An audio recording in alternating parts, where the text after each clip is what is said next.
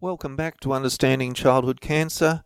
I'm Dr. Jeff and I'm a pediatric oncologist. And today I want to talk about drugs that we use to try to decrease nausea and vomiting that's occurring as a side effect with chemotherapy. So listen to my earlier episodes on chemotherapy to get some sense of what chemotherapy is about. But it is a fact that a number of the chemotherapy drugs we use are very good for curing leukemia or cancer, but they can cause nausea and vomiting. They make kids feel sick, and we all know how miserable it feels to feel nauseated and to be vomiting.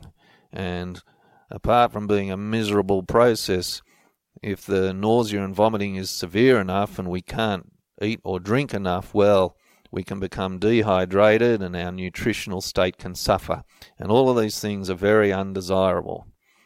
Now, not all chemotherapy drugs cause nausea and vomiting. There are some drugs that don't cause it at all.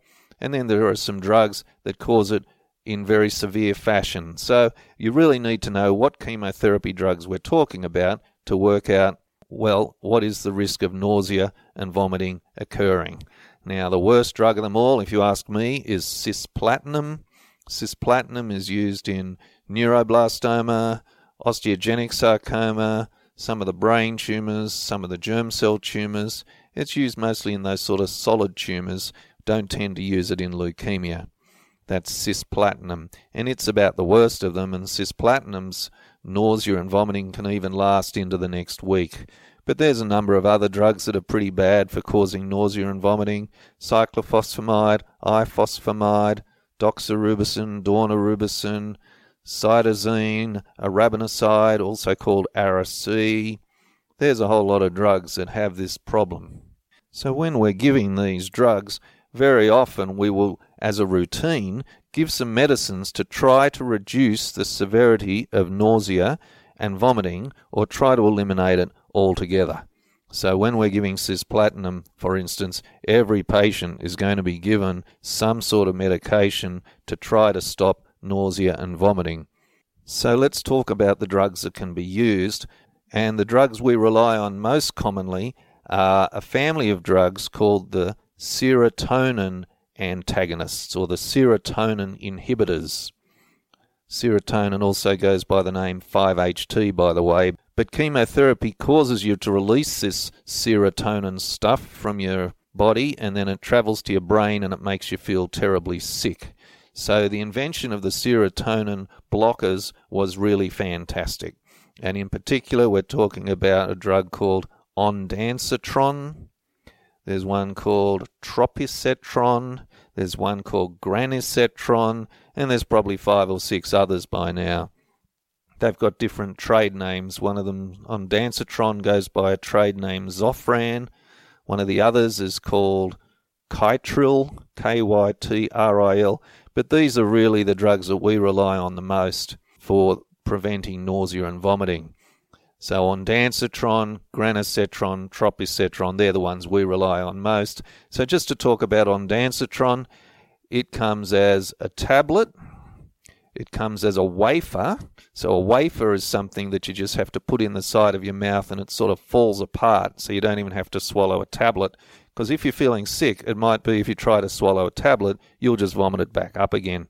So there's a wafer that'll just sort of dissolve in your mouth and trickle down your throat as just a few drops.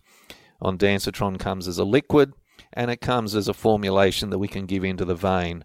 So there's different ways to give ondansetron and these other drugs. So usually we'll give a dose intravenously before we give one of these bad chemotherapy drugs. And then the patient might go home, and if they do, then they can continue to take ondansetron or one of the others. With ondansetron, we give it about every 8 hours at home until they don't seem to be feeling sick anymore. Some patients need to stay in hospital because we know the nausea and vomiting might be severe, and they might receive the drug intravenously around the clock, say every 8 hours. Now, there are some other schedules with ondansetron. There are dosing schedules where they give one whopping big dose at the start, and then you don't have to give it every 8 hours. So there's different ways of doing it. Now, those drugs used to be incredibly expensive. There was a time when ondansetron was something like $20 a tablet, I seem to recall. I don't know if they're still as expensive because there's a bunch of competing drugs in the market now, and so that can keep the price down. And also sometimes patents wear out on drugs, and so that brings the price down. But they were really expensive, and I know that many hospitals will limit how many tablets they'll give a particular patient to go home with. They won't just give you a bottle of 100 tablets because it's really expensive. They might limit it to, 10 tablets or 7-day supply or something like that. I find this class of drugs to be really good as far as not having too many side effects of their own. I'm sure they have side effects, but mostly I find them to be incredibly good drugs. Some people, I think, get a headache. Some people might get a bit sleepy with them. I'd have to check all the fine print for other side effects that occur, but really they've been real wonder drugs since they were invented. Now, even with these drugs, sometimes they're not enough. Sometimes we have to give other drugs, particularly with those chemotherapy drugs like cisplatin that are the worst offenders for causing nausea and vomiting. So if ondansetron isn't enough, oftentimes we'll have to give something else. So the something else. Well, there's a drug called metoclopramide, and it goes by the old-fashioned trade name was Maxilon. That's one we rely on a lot, Maxilon. It's a much more old-fashioned drug. Parents sometimes think when we give the Maxilon that we just started with the basic drug and now we're giving the wonder drug. Well, that ain't the case. Ondansetron's the wonder drug. Maxilon's something that we can add in to try to improve things, but it's really the old-fashioned drug, Maxilon. So in America, they don't tend to use metoclopramide or Maxilon as much. It seems they rely on something called Phenergan, Phenergan, Phenergan, and they even don't pronounce that the same way as we do. They call it Phenergan. It's funny, in Australia when we use Phenergan or Phenergan, we're mostly using it as an antihistamine to prevent allergic symptoms, rashes, hives, things like that. But in America, they tend to think of Phenergan as an anti-vomiting drug. And it is. It's a legitimate anti-vomiting drug. It's in the same family of drugs as Maxilon. But anyway, that's just how they do things. So Phenergan or Phenergan or metoclopramide Maxilon, they're drugs that you can add to the use of ondansetron or granisetron or whichever one you're using. You've got to be careful with these drugs. Smaller children have a risk of something called an acute dystonic reaction when you give them Maxilon. It's a funny reaction. It's they sort of tend to get some cramping, twisting, posturing of the neck and so on, and looks really weird. It looks like, some sort of weird sort of epileptic seizure almost, though they're normally wide awake through it. Anyway, it's something that occurs in children, particularly in younger children, and there's a quick fix antidote. If you see it and recognize it, you just have to give a shot of a drug called cogentin, also called benztropine, and that fixes it. Now, we don't see it that often, and we use plenty of these drugs, but we do have to watch out for it. Beyond that, there's even other drugs we can use to add to the combination if we're still in trouble. There's a drug called cyclazine that we've been using and adding to the combination. There's a drug called largactil. Largactil's in the same family as Phenergan and Maxilon. In fact, largactil's used for acute schizophrenia, but it happens to also help to prevent vomiting. I forgot to mention before, that Phenergan and largactil, that family of drugs can actually be a bit more sedating. Ondansetron doesn't tend to make patients very sleepy, but Maxilon might, and Phenergan certainly does. That can really bomb you out. There's a drug called Valergan that's often used deliberately for sedating children. I've got a sneaking suspicion that some parents use it on long aeroplane flights to help their children to sleep, but you didn't hear that from me. There's another drug called Emend, E-M-E-N-D. This is a newer drug, and it's a pretty good drug. It tends to be given just for like 3 doses as part of a course of Emend. I haven't used it that much, but we certainly use it a bit. Emend. Now there's another option. There's a drug called lorazepam. You might have heard of diazepam and oxazepam. They're a family of drug called the benzodiazepines. So diazepam is Valium, and it's been used as a sleeping pill or a sedative or an anti-anxiety drug. Well, lorazepam is in that family. It's commonly called Ativan, by the way, lorazepam or Ativan. It's in that same family of drugs, these benzodiazepines, and so it will make a patient sleepy, but it has a genuine effect also in reducing vomiting. So it's often a good one if we're really struggling to control nausea and vomiting. It's often a good one to give, particularly at night, because it's going to make the patient sleepy.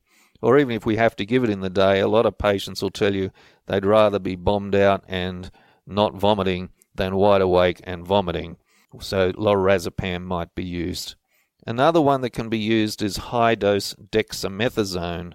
So dexamethasone is one of the steroid drugs.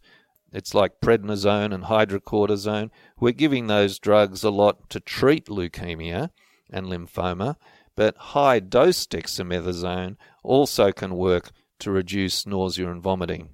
And so, for instance, we might give an intravenous big high dose right at the start of chemotherapy, and sometimes we might give it the next day and the next day as well. Don't like to just keep on giving a lot of steroids. After a while you get side effects from steroids. You can get high blood pressure and put on weight, and it can sort of mess with your head a bit. Some patients become quite grumpy or irritable. But a couple of doses of high-dose steroids can be used. Now, the one place where you've got to be careful when you're using high-dose dexamethasone is when you're treating brain tumours. High-dose dexamethasone can actually interfere with drugs getting into the brain tumour, so we don't like to use high-dose dex too much when we're treating a brain tumour. But it is something that can also be added to the combination.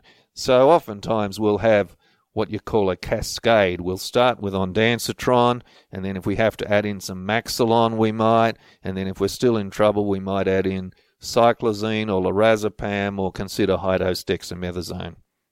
Now, a lot of patients aren't going to have this terrible a time of it with nausea and vomiting, so don't let me totally freak you out thinking that this is going to happen to all patients. But there are some of the drugs that are pretty bad, and normally if we're escalating up that schedule of one drug being added to another and to another, we're normally talking about patients who are in hospital and on a drip and so on. Most of the time, if patients are being managed at home, we can normally get by with ondansetron or maybe ondansetron and Maxilon, that sort of a combination. So it's not often that we have patients on 4 and 5 different vomiting drugs at home. Mostly we're talking about patients who are in hospital by the time we get to that stage. Anyway, that's my brief rundown on the drugs we use to try to control nausea and vomiting while we're giving chemotherapy. I hope that's been helpful for you. Thanks again for listening in to Understanding Childhood Cancer. I'm Dr. Jeff, and I'll talk to you next time. Bye now.